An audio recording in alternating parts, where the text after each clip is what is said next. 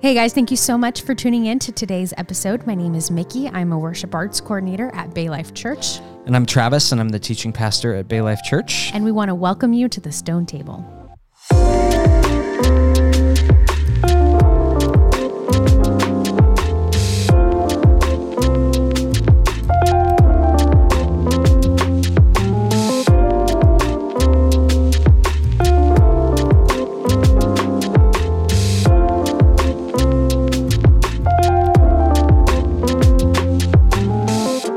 So, Mickey, do you know what has changed between the recording of last week's episode and the recording of this week's episode? Tell us, what's changed? Hopefully everybody knows this already. But in case you don't, the Tampa Bay Buccaneers are going to the Super Bowl. Yes. Which is a sporting event. It is. That is very popular among people who follow sports. So I've heard. Yes. But the important thing is that this year, the Bucs have gone or are going to the Super Bowl. Yes. And what I am told, and I'm not 100% sure because I don't follow sports really, Right. but what I am told is that this is a very historic event, right? Mm-hmm. Because it's never happened before where like a team that's gone to the Super Bowl has the game hosted in their city. That's what I've been told, yeah. I legitimately have not watched a Super Bowl in probably 10 years. So Really? I don't really know what's normal and what's not. For What that about sort like of the thing. commercials and like halftime shows? You have to watch that. Okay, so I watch the commercials, I watch the halftime shows, But the and, game, and then I just go back to the kitchen and I eat all the snacks. I just don't care. I don't care about sporting events, but I care about Tampa.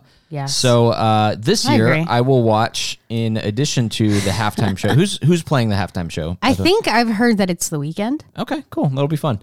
So I'll watch the halftime show. Okay. And I'll watch the commercials. And And I'll the watch the game. game. Okay. First time in a decade. So I feel like we never talk about sports on this show. The only other time we've talked about sports is whenever the Tampa Bay Lightning won the Stanley true. Cup, which, we don't do sports. No, we don't. keep up with sports. However, we do Support Tampa. support Tampa. Yes. No matter what. Yeah, Tampa against everyone. Yes. So yeah. So yeah, I mean, I think it's fitting, and if the Rowdies win whatever sporting will thing root for happens that in too. soccer. Yep. And then if the baseball team, the Rays, the baseball team, if the Tampa baseball team wins whatever the baseball championship Someday. is, then We were so close, We'll celebrate that. Yeah. Is what I was told. Yeah. So year. I've heard. Yeah. So far we got the Rays. No, we got the Lightning, and we got the Bucks.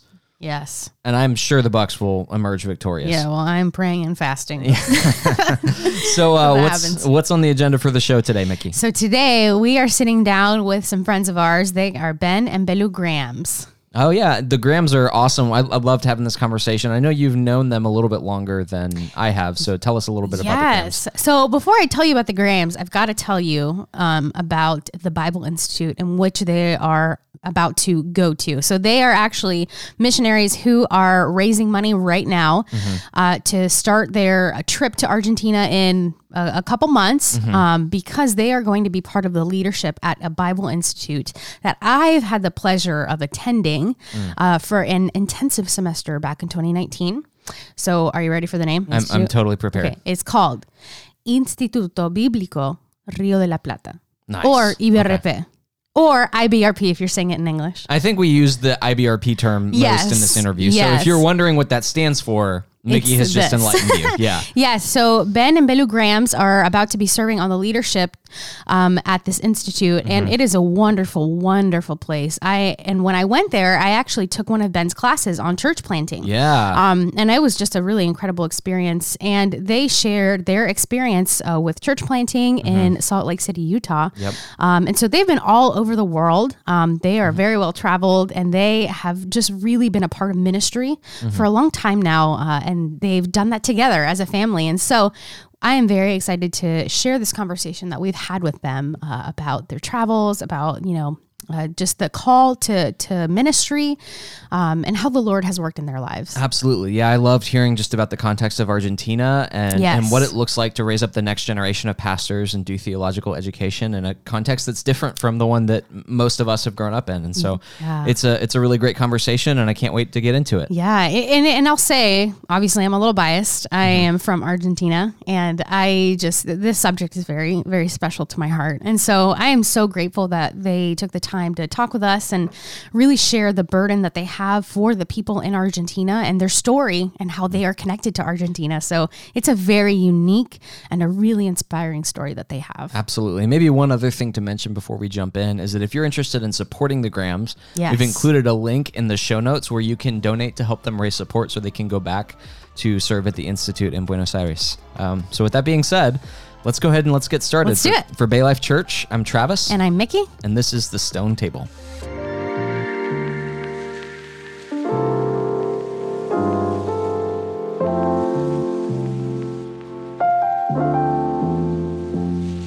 Well, Ben and Belu, we're so glad that you've joined us. Thanks for taking the time to talk with us for this episode of The Stone Table. Thank you so much for having us. It's an honor. So I can't wait to just get into your story and the way that God has called you to Argentina. But as Mickey and I were just talking about this episode, I was thinking about having married into an Argentine family. I was introduced to this Argentine beverage that I'd never heard of before called mate. Yes, right there. You can see the mate cup right there. Yes. So I'm like a coffee addict. I probably drink 5 to 7 cups of coffee a day. This is true. Which is, I'm sure, going to catch up with me at some point. But I'm curious for you all, if you have to pick between mate or coffee, which is it? Do you prefer one over the other or both? Here's the thing. So I was also born and raised in Argentina, but I lived in Spain for 4 years. Okay. In Spain, you also drink a lot of coffee. It got to the point that I was drinking between probably 6 or 8 cups a day. Wow. So pretty much the same amount of coffee that you're drinking right now. But then we moved to Utah. So I moved to Utah where he was living. And in Utah, there's no coffee. Really? Oh, because of Mormonism. Oh, okay. So they don't drink coffee. So it was like, what am I going to do? No coffee. There was no Starbucks. I think there was just one coffee shop. Like 30 minutes away. 30 minutes away. So it was like. That's my worst nightmare. Yeah. Worst nightmare. I know. So now I'm right in between. I'm drinking mate. In fact, we drink mate probably every single day. Okay. But I also have my coffee in the morning. The difference is that mate, it's pretty healthy. There's no caffeine. Right. And we drink it just water. There's people that put sugar on it. Yeah. Sweetener, lemon, orange. There's a whole bunch of different things, but that's the main difference.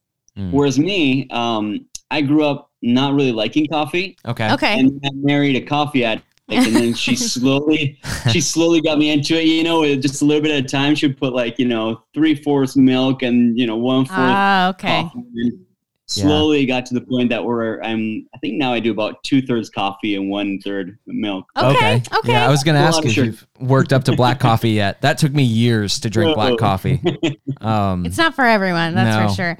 Well, I know a lot of people, they'll put coffee in their mate, and I just can't wrap my mind around that. I've never tried it, but that's a thing. Oh, you might like that. Maybe that could be the best of both worlds for me. Yeah, coffee grounds. So coffee you grounds, have the and caffeine, and so you are you're just or whatever. Yeah, you're floating 10 inches off the ground at all times. Yeah, it's pretty strong, but it's good. Okay. All right, that's good to know. Yeah. So my mom drinks mate 24/7. Like, she has it with her. She takes it with her to work, like just everywhere she goes. That's true. And so at one point when Travis and I got married, he'd been around it. And then finally my mom was like, "Do you want to try mate?" And he was like, "What is it?" Yeah. I see you drink it all the time, but what is it? So he got to try it, and you like it, right? No, I really do like it. I mean, it tastes very similar to just like plain tea to me. And I'm sure there are actual differences, but if you gave me tea or mate, I really wouldn't be able to tell the difference except for the container that it's in. Yeah. So You'll learn one day. For the audience, though, those that don't know what it is, it's like reverse tea where it's all herbs and just a little bit of water and the filters on the bottom of the straw, and you refill it. and everyone drinks out of the same cup and the same straw. Yeah. So not very COVID friendly. I was gonna Not say, at all. Yeah. Yeah, that might not survive the current pandemic. Yes. Well, speaking of Argentine stuff, another thing that Travis was introduced to when he and I started dating, and he, was around my family a lot, was he was introduced to rodesias. I don't know if you guys like that candy bar, but it's so good. And he ended up really loving that. Yeah. Have you tried tita? Yes. Titas are so good. Yes, you have. Okay. So they're the little square candy bar with, it's like cookies and then the cream inside and it's coated in chocolate. Yeah. But I think he liked the wafers of the rodesias. Yeah. Yeah. So for Christmas last year, I tried to get rodesias for her stocking stuffer, but I found it on Amazon, but it was like $100 for like a single bar. Wow. I didn't even know that. It was like and all of the reviews were like, it's stale, it doesn't taste right. And I was like, man, I'm not going to spend $100 for something that doesn't even taste like it's supposed to. But the question is, was this going to be a self gift where you were? Yeah, it was for us, right? It was for probably. Yeah. Oh man. Well, so we are so excited to get into your story and kind of what's next for you and for you to tell us all about your ministry. But we kind of want to start with your backgrounds because you guys both have been all over the world. Ben, you were a missionaries kid. And so Ben, why don't you tell us first kind of about your background and your experience growing up in Argentina? I'm glad it's going to be a 3-hour episode. We could be here all day. It's true. Yeah. So my grandparents were missionaries in Bolivia and throughout Latin America. My dad was born and raised in Bolivia as a missionary kid till he was 16. Then he went to Argentina as a missionary once he was married and had my eldest brother. And so they got to Argentina in 1979, and I was born and raised there as a missionary kid till I was 18. And then I went up to Minnesota, cold Minnesota, for Bible college. And when I graduated, I was like, these are all my plans, what I want to do with my life. And then God closed like the 2 main doors. He just shut them. And I'm like, okay, God, what is next? Obviously, my plans aren't good enough according to what you were planning. So I had this like kind of waiting period of a couple of months. And so I graduated in May. And then in October, out of the blue, I get a phone call from a family friend, from I hadn't talked to him in probably over 10 years. And he calls me up and says, hey, I'm planting a church out here in Utah. Do you want to come out here and be a youth pastor? I'm like, nope. Yeah.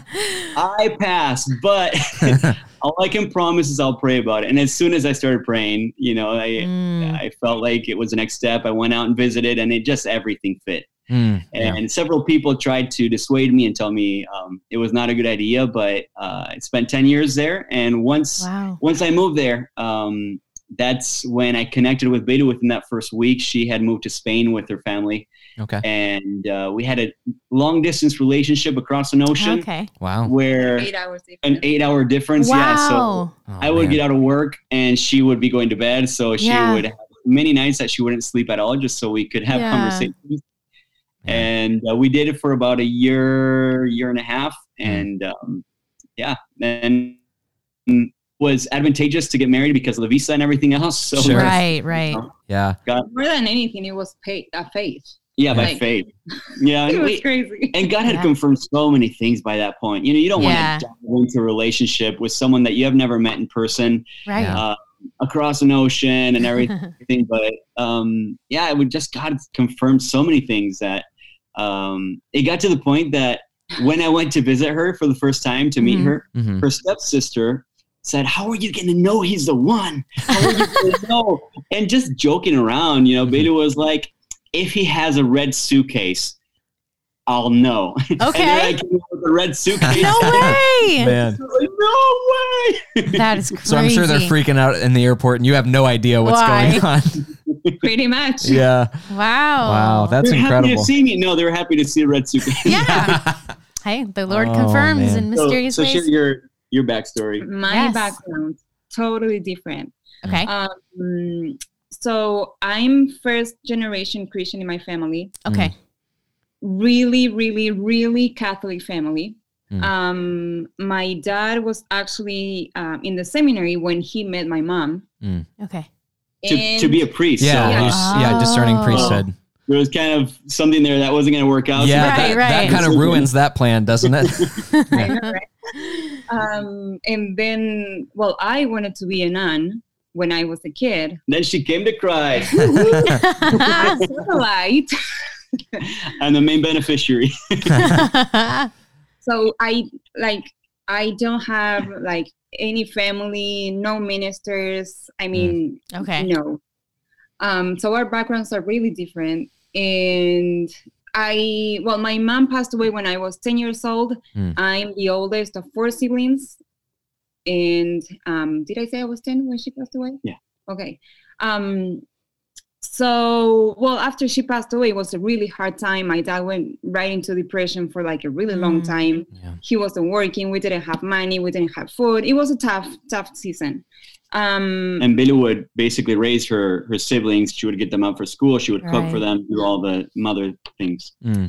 So anyways, when I'm 14, my dad was working at that time. It was his first time working after my mom's passing, and he met a lady, and they ended up getting married, and she was a Christian. So she was the one who invited me to church.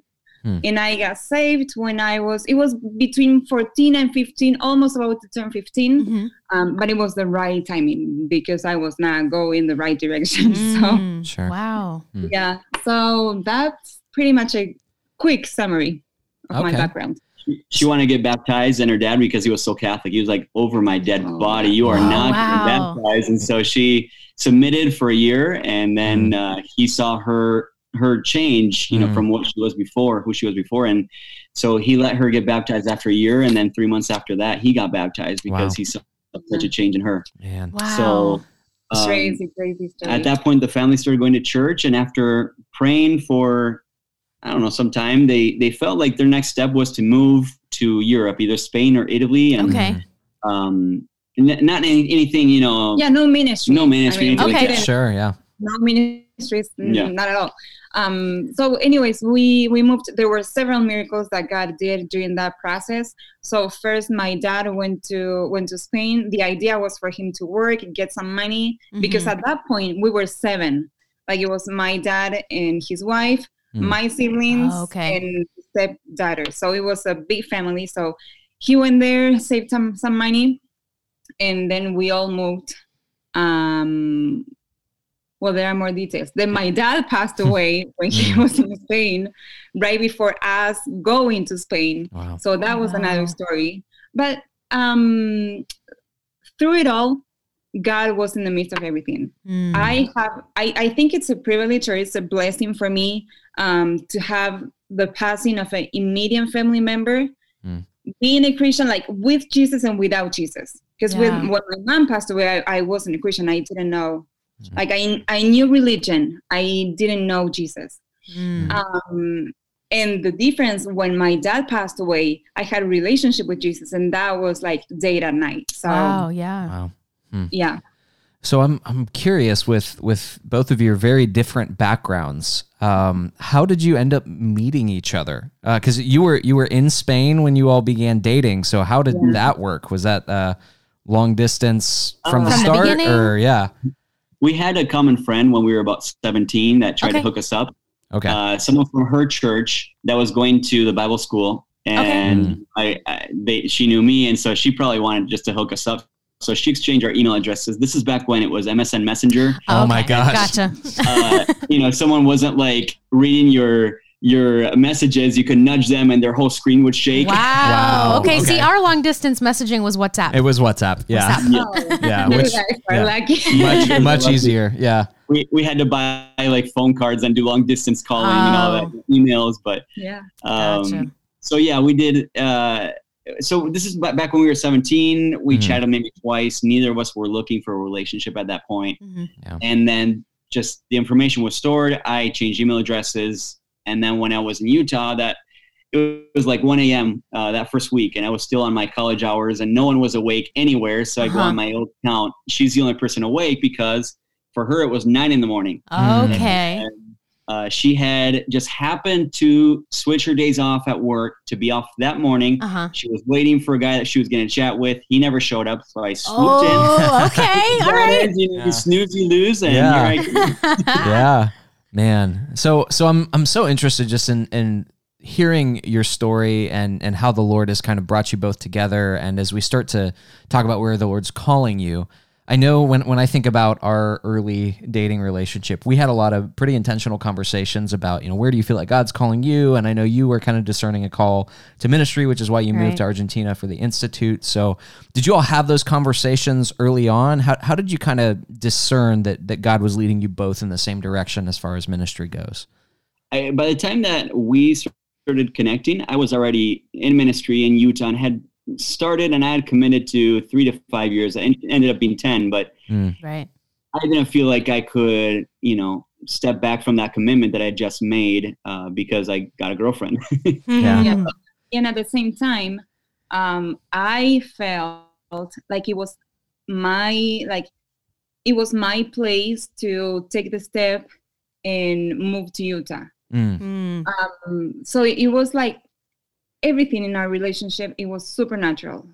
Supernatural and supernatural. But we didn't have to push anything. I think as maybe because of our background, our Argentine background, we are pretty straightforward. Yeah. So we had pretty I've learned that. Yeah, he learned. So we had our conversations were like, okay, this is what I want. This is what I do not want. So let's face it, we were in different continents. So you better have those conversations before taking such a big step. Definitely. Yeah. So we did talk about it, and we never had any differences. That was another crazy thing. And I think it was part of the confirmation from God that everything was really, really nice, really easy at that point. Now, when God called us to go back to Argentina as missionaries, that right there, that was a little bit of a difference because we were working full time at JetBlue, an airline. And through that, we were able to travel to Argentina very inexpensively. So we went back. It was the first time since 6 years before for me and 8 years for her. And it was the first time together there, so we got to show each other where we grew up and introduce each other to our friends and everything. And on that first trip, as soon as we stepped on campus, because my parents are there at the Bible school. And so when we were there, we would go to campus, we'd chat with students, have mate, coffee, whatever. And can I add something? Yes.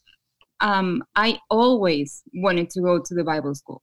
Since I got saved. I knew his family because they would go to my church either for events or to translate or whatever. I knew his family. I didn't know him. He was the only one that I didn't know. Okay. I knew I know, right? I knew everything about the school, and I always wanted to go there. I even prayed. I got the application, and I was laying hands on the application every single day. I know, and it didn't work out. I just moved, and once I moved to Spain, it was like, okay, another chapter. We're not coming back.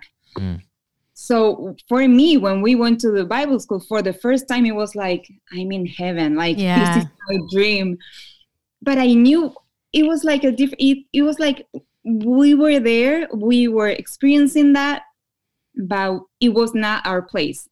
It's like when you are on vacation, you are visiting and you are enjoying everything, but there's a time that I'm going back home because I'm comfortable at my home. Right. Yeah. So stepping on campus, from that first moment, you started feeling just this burden on your heart. Like, this is where it fits. This is where God's calling us. And she was like, okay, God, you're calling us, but if this is really you, you better talk to him. I'm not going to be convincing, manipulating, you talk to him. And so she didn't mention anything, and I didn't hear anything, hard-headed over here. And then 6 months later, we visited again for my mom's, I won't say how many years she was turning, but it was a surprise visit of a certain amount of years. That's a round number. And so we were there on campus, we're sharing in a class, we're speaking in chapel, and then someone that was visiting saw us minister, and he sat us down and he said, guys, I know this is a place of God for you. They need you here. You guys need to come, and this and that. And then, the conversation ended. And so I was there with Belu, and I'm like, I don't think that was right, and I was just making jokes like that. And I look over and she's wiping tears from her eyes. I'm like, okay, what did I miss? It wasn't that bad of a joke, Right. Yeah. And so she said to me, it's a confirmation of what I've been praying for the last 6 months. And I said, okay, that's news to me. Yeah. It's not on my radar screen. I don't think it's from God, but all I can do is pray. Same words I said before going to Utah. Yeah, right? I was going to say there's a pattern here. Yeah.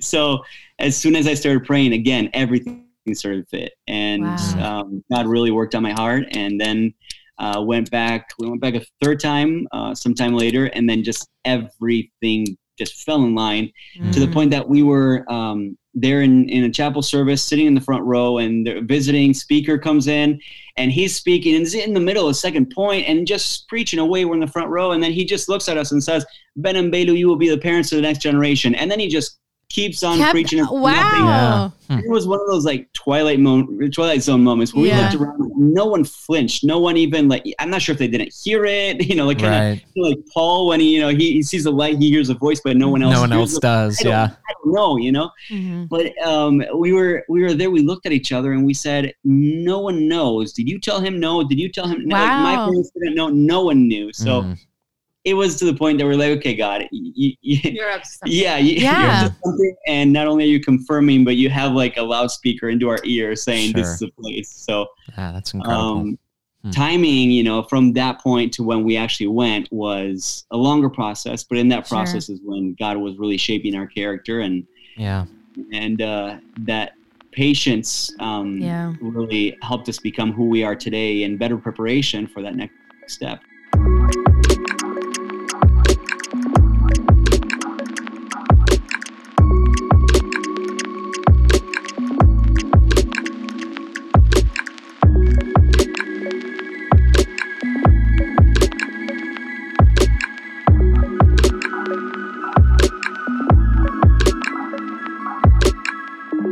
So I know, and we're kind of honing in on this, that in this current season of ministry, you're sensing the Lord calling you back to Argentina to work specifically at the school, the Bible college there.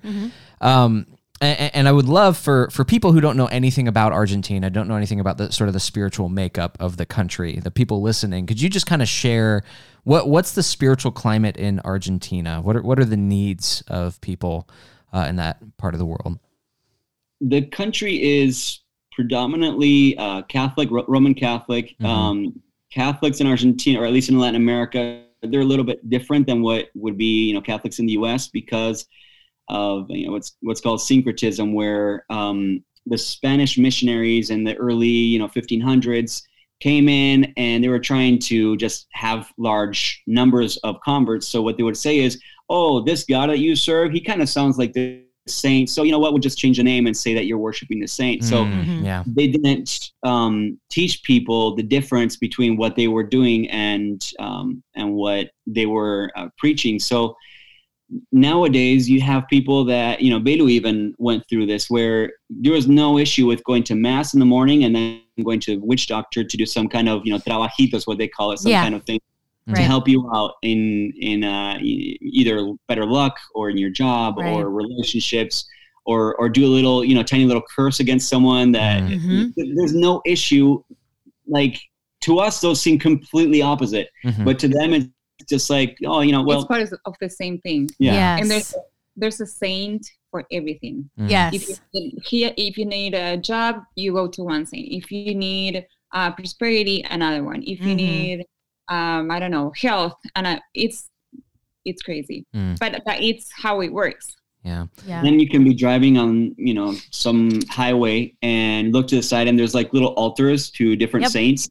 And for example, there's one of them that you'll drive by and it's full of bottles of water, and you're like, what? And apparently this saint died of thirst, so these people are bringing bottles of water to him in hopes that he will in turn help them in whatever they're praying for. So it's a country that they're a little more superstitious Yeah. than maybe we are here in the U.S. But with that, they're a little more aware of the spiritual realm. Yes. I'm not sure if in tune, but you can share the gospel with them, and they get it. And they here in the U.S. we are so independent, and we value strength of character, saying, I'm just gonna pull myself up by my bootstraps, and Right. I'm gonna make it. I'm gonna whatever it takes. I'm gonna get out of this. Whereas that's not one of the core values, at least in Argentina. You figure it out. You put duct tape on everything, kind of like the expression, you figure things out, but they don't have that value of, the more independent you are, the better you are as a person. Right. So there is a definite need, and they're open to it. Yeah. Yeah. I feel like, so I was born in Argentina, and I lived there until I was 4 years old, and then we moved to the U.S. But my mom, my dad, my entire family was born and raised in Buenos Aires, and my dad would definitely say that was his experience with Catholicism, because he was a Catholic until he was 18, and then he became a Christian at a revival, and then shortly after he started going to IBRP, and his mom started going, and so this is like a really it's a long tradition in my family, but in his stories of how he was raised and how they kind of engaged with spirituality, it was very convoluted like that. People would be identifying as Catholic, but then also they would kind of dabble in a little bit of witchcraft too. And it was very much like self-serve.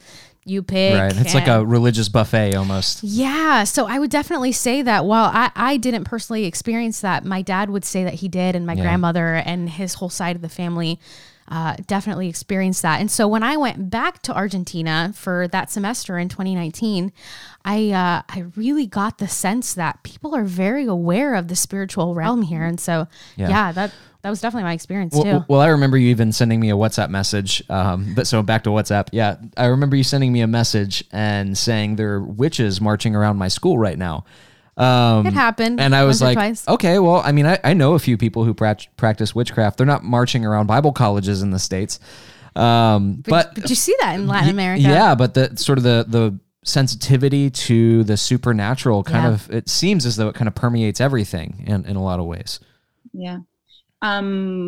They may call themselves, if you find somebody in the street and you ask them if they believe in God, the majority of them will say yes. The majority of them would call themselves Catholics, but they don't have like a lifestyle of a Christian. Right. You know what I mean? So the lifestyle and the religion doesn't really, like, I don't know. They don't go with each other. Right. And they are okay with it. Right. Yeah. Yeah, there's not an expectation within the Catholic Church that you have to attend, regularly. So many of them will go once a year. Sure. They'll do, they'll ask for certain things, and their payment for God doing those things is like, God, if you do this or whoever they're praying to, I will walk to the cathedral in Luján, which is a specific place. And some will even do the last portion, go up the steps on their knees, and they say, I'm suffering. I'm showing God I'm suffering because he did this for me, and it's a very works based. Yes. Where you need to earn everything, every favor you get from God. Or pay for your sins. Yeah. Right. Right. Well, so since you guys have kind of shared with us that your sense of calling is back to Argentina, from my understanding, when we looked at your website, you are kind of going back there to serve on the leadership board of IBRP. Is that correct? Yeah. Okay, cool. That is awesome. So as a former student there, I can tell you that I experienced like tremendous spiritual growth at the Bible College. It was so formative for me, and I know it is for so many others. But maybe for our listeners who kind of are not aware of the Bible College there, and maybe don't have a trip to Argentina planned anytime soon, because of, nobody really does, I guess, with COVID. Can you kind of explain a little bit about what IBRP does and kind of their ministry and how you see the gospel meeting the needs of Argentina within the school? So it's a seminary. So it's where people go I went to Bible college here in the U.S., and I had a lot of classmates that, they had undecided majors, their parents sent them, they were just there because it was the next thing to do or because their parents went to that school. Whereas the majority of the students at IBRP have sacrificed so much to be there that they want to be there. And so there is a hunger to learn, a hunger of God, a hunger to be prepared for God's calling. These students have such potential and they're so eager to step into God's calling. And so the school it doesn't only equip them and prepare them academically, but it's all encompassing because it's residential, or it was until COVID hit, fully residential, but you're shaped in every area of your life. You're sharing dorm life, and you're sharing, very specific hours and chores, type of thing, that you have to do that really shape your character. I did a semester there, and they would send me to clean the rotten portions of the bottom of the fridge. Not rotten food, obviously, but you know what I mean. It really works in your character where you're like, oh, I'm not going to do this, and by the end you're like, you're a lot more humble in the process. Definitely. And you don't have people that graduate from there feeling like almighty pastors that are not willing to clean a toilet in their church. Sure. Yes. And the people, God's presence is so evident there. Every chapel service, every night service, on a weekly basis, you see kids at the altar seeking God and seeking something new, something fresh from Him. And so we're so excited to go and be a part of these callings. These students that God's called with a specific purpose. We want to be a part of just having one more fingerprint on their life, helping shape their identity. This is such a key stage in their preparation, because if they come in wounded, because of a past of difficulties, wounded people wound people. Yeah. Whereas people that are healed minister healing. We were at the last 3 years, we were at the Bible school in the Patagonia, and a large percentage of the women went to counseling times with Belu, where they would share that they had been abused in their home. And this is not, we're not talking about non-Christian. These are kids that were raised in Christian homes. A lot of things happening maybe inside the church, within the families, and there's a lot of wounds that people are still hiding. And it's just such a key stage to help bring healing to their lives in those areas and help them believe in themselves. We've talked to so many people that have never heard the words, "I believe in you," even from their parents, from their pastors, from no one. It's, I'm not sure if it's not very common to say over there, but that's definitely something that we would say to the students is, I believe in you. I believe in what you will become, but not only what you will become, but in who you are today and who God's called you to be today. And they would break down crying because those words were so heavy in their life and had such significance in their lives. So how would you describe the school? Did I do a good enough job? You did. I just want to go back there. Yeah.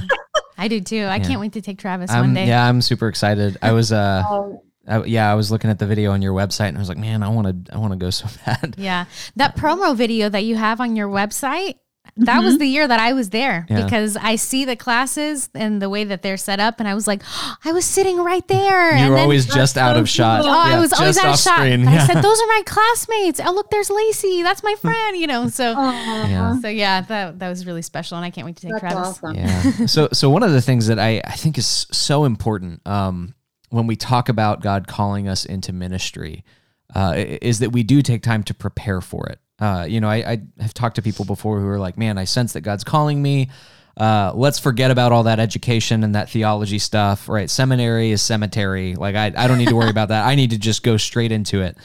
But I really think theological education is important so that you don't hurt people or teach people things about God that are untrue.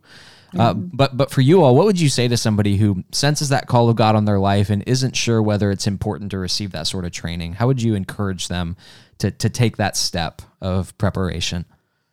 I would even take a step back and clarify God's call on your life is not an angel descending, light from heaven, and you hear a choir of angels. It's, so many people are just waiting for God to speak clearly to them and say, I have called you and go forth in my name. It's a lot of times it's more of a natural progression where you start feeling a burden in your heart for a specific place, for a specific people, and you slowly just walk in the direction. God doesn't reveal the end from the beginning. What he does is it's like a lamp where he's just revealing the next step. Yep. And as you walk in obedience in that next step, though you don't know for sure if that's the right step, but within what you can perceive and discern, you're saying, I think this is the right next step. And as you take that next step, then God will reveal the next one and the next one. If so many people are so fearful of taking a step because they're like, well, what if it's not the right one? Well, you're going to stay in the same spot the rest of your life if that's the case. So I think that God would stop you if you took a misstep. Sure.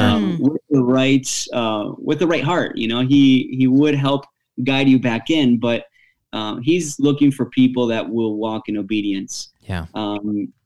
Now, to your question, once you have given that yes, which is a first step that God wants, he's not looking for the equipped, he equips the called. Or he doesn't call the equipped, he equips the called. And so he's looking for people that will just say yes, and that will take that next step. Now, if you do feel called, seminary, obviously we are going to be very much in favor of IBRP in Argentina, but seminary is such a good place because it not only gives you the theological tools, it really shapes your character and helps you become the person that God's wanting you to be. You might say, well, that's a waste of 3 years of my life. If I know where I'm going, I'm just going to go there today, but you're going to save yourself, worlds of hurt and years of your life because you're going to have the tools and your identity is going to be shaped in a way that you'll be so much more effective by investing that time where God can really minister to you at the altar, in the chapel service, in your bedroom, in your quiet time, your devotional time, in the classroom, everywhere. It's just an intensive time where God can shape you completely. I would also say that, or I would suggest to never say never. Because as soon as I got saved, somehow, again, it wasn't an angel, but somehow I knew I would be in ministry. Okay. I remember the one thing that I said to God was, okay, I can be a pastor's wife. I could do worship. I could do campaigns, events, anything besides missions. And we are going into our second term as missionaries. And I love what we do. Wow. I wouldn't be able to imagine myself doing anything else. So just never say never. And as long as you are willing, God will finish the process and will guide you through the steps. Yeah. That's so good. Yeah, and so often I talk to people who are like, I want to know what God's will for my life is, and they almost make it sound like God has His will, but He's not letting you see the answers to the test. And if you pick the wrong answer, He's going to flunk you on life. And normally I say to them, well, okay, so God's will is that you glorify Him. God's will is that you become more like Jesus. And God's will is that you increasingly turn from sin and turn towards righteousness.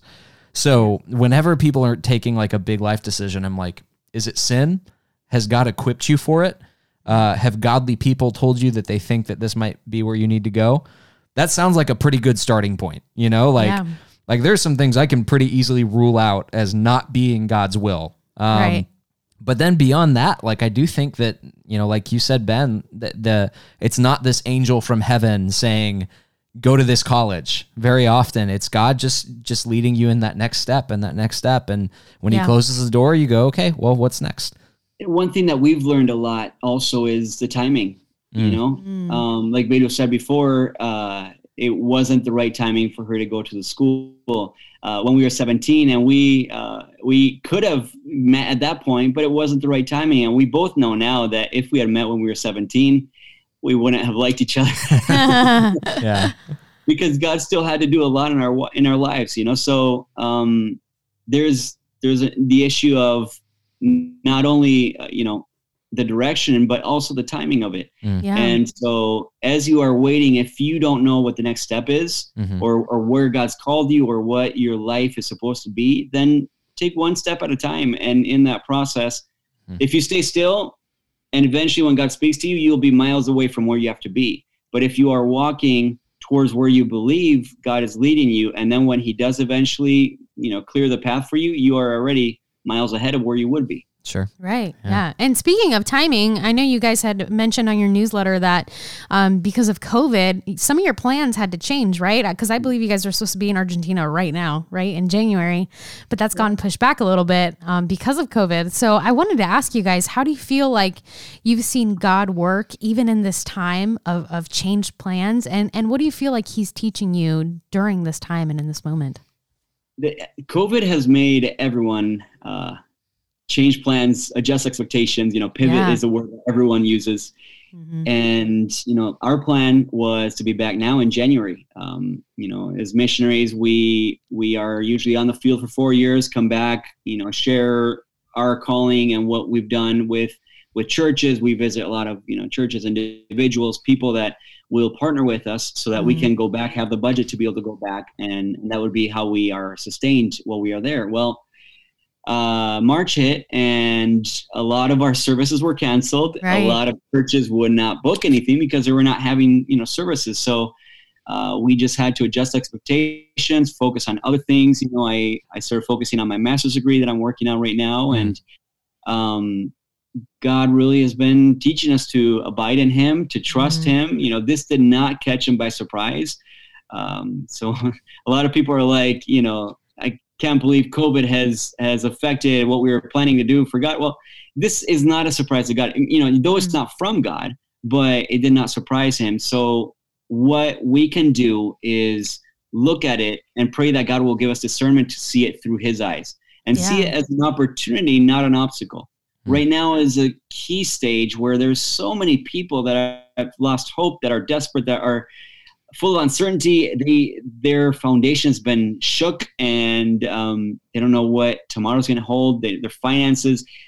Before COVID, we all were self-sufficient. Now, during COVID, we are like, I don't know what tomorrow's going to hold. So I've lost my foundation. And so it's such a key stage right now to reach out and share that hope with people that need it. And so we've been able to have conversations with people that maybe we wouldn't have in any other way. And we've just had to adjust how the method, not what we do, but the method of how we do it, and done several Zoom calls and things like that too. Another thing that I found myself doing as soon as COVID hit was thinking, so what do I do? What do I have in my hands? What can I do? Because we know that God is always in control and God is always working, but what can I do? And that's when creativity comes. That's when you start finding things that you thought they were usual, but they could be used to tell people about Jesus. Because there's going to be a time that hopefully, it'll be over, and it'll be our time to go out, see the people again, and tell them about what happened through COVID. And it could be a tool to get closer to Jesus. And once we are out there, bring people to Jesus. So there's always there's always a strategy. I don't know if we saw it, but on our website, we posted the quarantine videos that we call. And it was videos with our kids and just trying to find fun stuff for them to do within the house. But at the same time, we did Bible lessons and messages.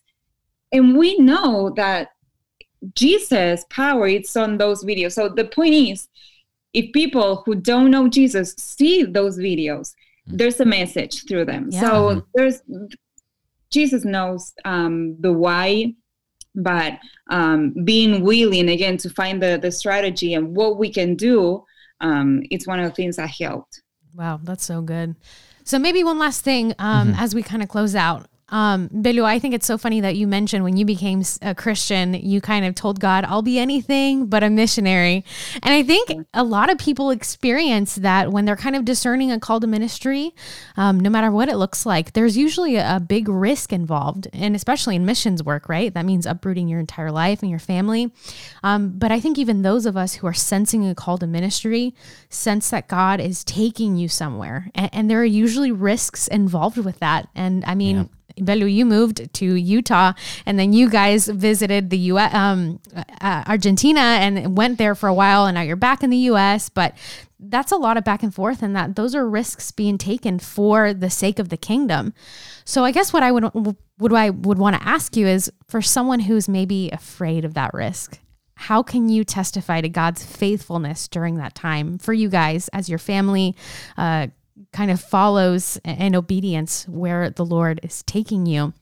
So I guess for people who are sensing that call, but are afraid of that risk, what would you say to them, and how would you testify to God's faithfulness? It's one day at a time, one step at a time. Because of my background, I wasn't raised in a Christian family. So I had no idea what was to be in ministry. So, and not even Utah, I didn't know anything about Mormonism. Oh, gosh. So I got there and I'm like, what am I going to do here? Like, what can I do? And the one thing that I said was, okay, I'm just going to love to people. I'm going to do what I do know what to do. So I thought, I know I can love on people, so I will do that. And it was just one step at a time. I will find myself loving on people, knowing doing what I know what to do, and then God will guide every single thing. And again, it's just one step at a time. I think many times we tend to make things complicated and make God complicated sometimes, and it's way more simple than we think. Just do what you know how to do, and God will give you the tools and the steps. If you are trying to think of what to do, what ministry, just don't go to the end of the race or of the road. Just take one step, and if you need to start studying the Bible, just start with that. And then once somebody comes and you don't know what to do, just start sharing about Jesus, and then that person will give you will guide you to a different one. I think it's just one step at a time. That was what worked in my life, and being flexible is another thing. I think that's something that we all learned through COVID. Yeah. Another thing that I always said that I was not going to do was homeschool. And we got here. Yes. Doing homeschool. Yep. So we have to be flexible. We have to remember that God is in control. God knows everything. And there's a reason for everything. There's a process through everything. So if we are flexible, our lives are going to be so much easier. Yeah. Yeah. And Belu touched on something that is so key. You can have the best strategy, the best skills, the best calling, speak so eloquently, be the best theological teacher or whatever. But if you don't love the people, you're going to fail. Yeah. It's all about just loving, and anyone can do that. So, I didn't know anything about Mormonism, but we learned to love Mormons unconditionally. Yeah. And that was something that really broke through to them, because their love is very conditional. They'll love you if you convert, but then once they know that you're not going to convert, they won't speak to you again. Yeah. And so we showed them that unconditional love and that grace. And so many Mormons would come visit our church, and they would say, this is like a judgment-free zone where I can walk in and not feel like everyone's looking over the shoulder at me because I'm walking in. And wherever God's called you to go or be, or, even if it's not ministry, even if it's just your, whatever, there's no higher calling than another one. If your calling in life is to work, be that light and that hope where you are working, and just love on people unconditionally. That is the call that God's given everyone, and in the meantime, until you have more clarity, just love on people. We helped plant a church in Chubut in the Patagonia in Argentina when we were there the first term. And we helped minister to children in a very impoverished area. And, we would feed them, and a lot of kids came to Christ. But there were some kids that every week would throw rocks on the roof because it was a tin roof. And so it would make so much noise, the kids couldn't hear us. And we could have easily gone out, scolded them, and whatever, but we just loved on them. And then eventually they came to Christ and got baptized. And so you just got to love on people despite their whatever actions they take, love them unconditionally. And through that love is how you're going to have this biggest impact in this world. Well, we're so grateful for your obedience in following the Lord's call back into Argentina to train up the next generation of people to administer the love of God. So thank you so much for your faithfulness, and thank you for taking the time to talk with us for this episode. Thank you. Yeah, we look forward to seeing you back in Argentina. Yes, definitely.